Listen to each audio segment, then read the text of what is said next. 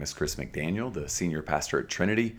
Welcome to our daily podcast. We're going to read a passage of scripture from Psalm 119 and pray and spend just a little bit of time together thinking about the Bible. So first, let's read. Psalm 119, beginning in verse 65.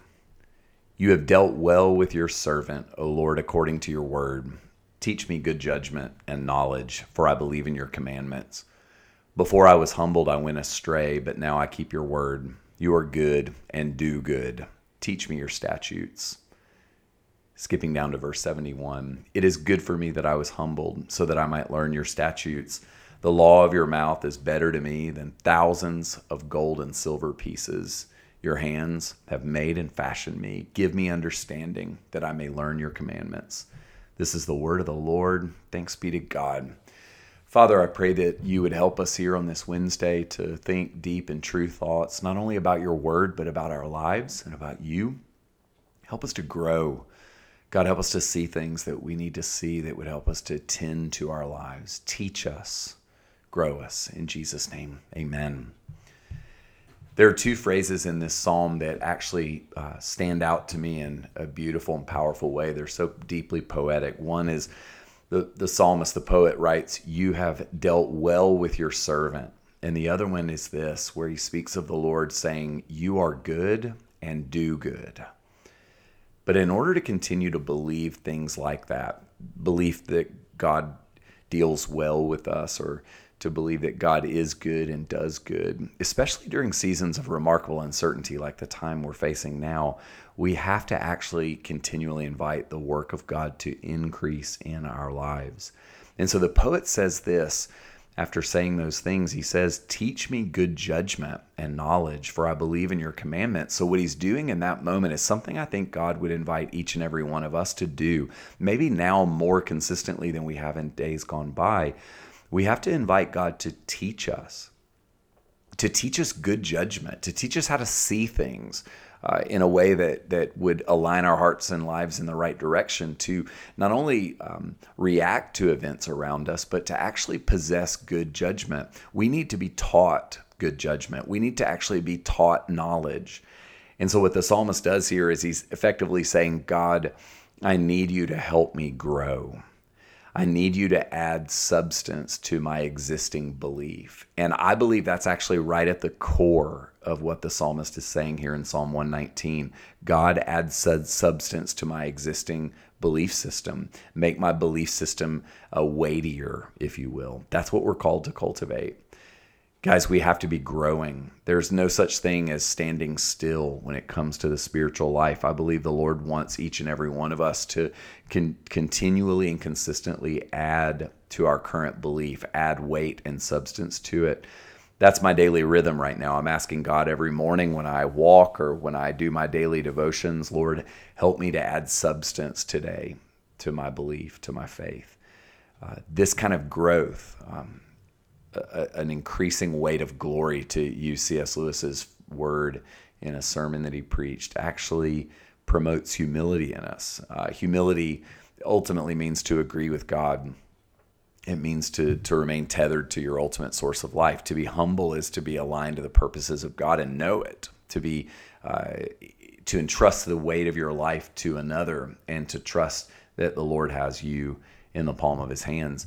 And so we might ask the question, well, why do we need to do this? Why should we be growing? Isn't it enough just to kind of go native and be who we are? Well, the psalmist actually highlights the reason for it. He speaks in the midst of this section of poetry about his own tendency to stray and to sin. He says, before I was humbled, before I was brought into a place of clear understanding that I'm under your care, I went astray. And we know that to sin is simply to miss the mark.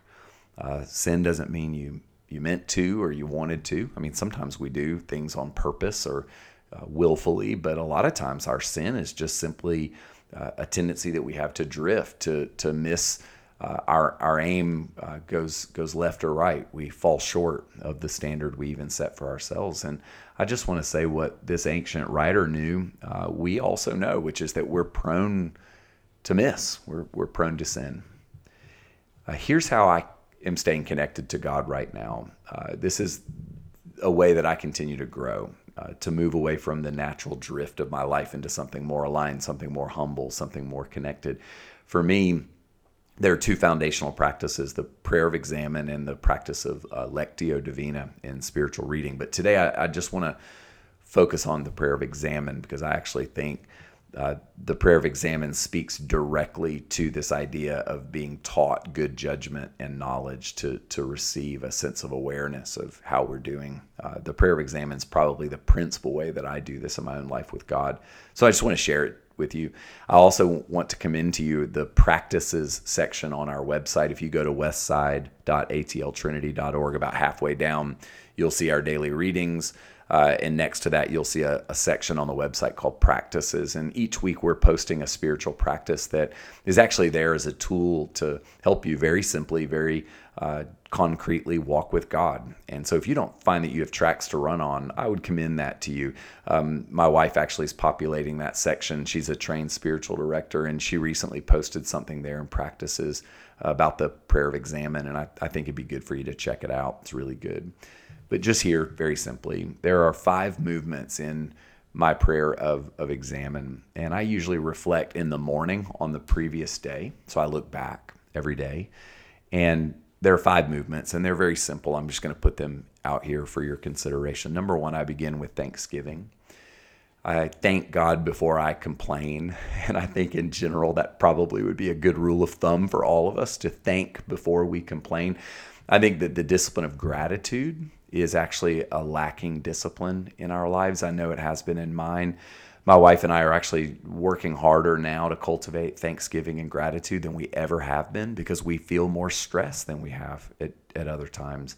So I begin the prayer of examen every day with thanksgiving. God, thank you for who you are. Thank you for what I experienced the day prior that was good. And then after that, I pay attention to areas where I felt consolation. That's the second movement. And consolation simply means, where was I walking in alignment with God's best? So to be consoled doesn't necessarily mean you felt comforted. Sometimes to say a hard thing or to acknowledge a sin is deeply consoling, but it doesn't feel great in the moment. It could feel quite painful, actually. So when I think of consolation, I name the places where in the day prior I was walking in alignment with God's purposes, where I was living my best self before the Lord. And I try to name those things with great clarity, precision even. Then I move to the third movement, which is to name places of desolation. Now, just like consolation might not feel great, desolation might actually feel really good. To eat an entire sleeve of Oreos feels really good in the moment. Maybe not so much later. That might be desolation, even though you felt good while doing it. So just like consolation is walking in alignment with God's best, desolation and naming those places is where I tend to the spaces in the past day where I was not walking in alignment with God's best. So it might have been checking out, numbing out. It might have been naming a stress response to one of my children or to a friend or a coworker that was sinful. Just saying those things out loud, naming them. What I've found in my own life is the more I do this, the more particular I am with what I'm consoled by and where I experience desolation, the less accumulated muck occurs in my life. I'm able to tend to kind of sweep out the stable every day. So this awareness of desolation actually lets me know where I've injured people, where maybe I've stepped outside of God's will for myself. And rather than allowing that to compound itself because it's not tended to, by naming desolation, I'm able to know where the Lord's inviting me to repent. And that leads me to the fourth movement. So number 1 is thanksgiving, 2 is consolation, 3 is desolation. The fourth movement in examen for me is repentance. It's where I simply ask God to forgive me for my sins. I asked him to heal me and to restore me. I ask for grace and for power to receive forgiveness, for the belief to believe that the Lord sees me even in my brokenness and he loves me. So that's the fourth movement, repentance. And then the fifth one is to ask for grace and for power to live the current day in light of God's goodness. So I think that's really important, because if we end with just repentance, we're missing something. So I always end the prayer of examen by saying, thank you, God, for your grace, which is his empowering presence. that's with us, enabling us to be the people he's called us to be, and for an awareness of mercy and forgiveness. The psalmist says, may your mercy follow me all the days of my life. And I think that that's kind of the way I end the prayer of examine, as I ask God's mercy to follow me throughout the day. And one of the things that I think I would put just in front of you is the way this passage ends with these words from the psalmist. Your hands have made and fashioned me. They give me understanding that I may learn your commandments.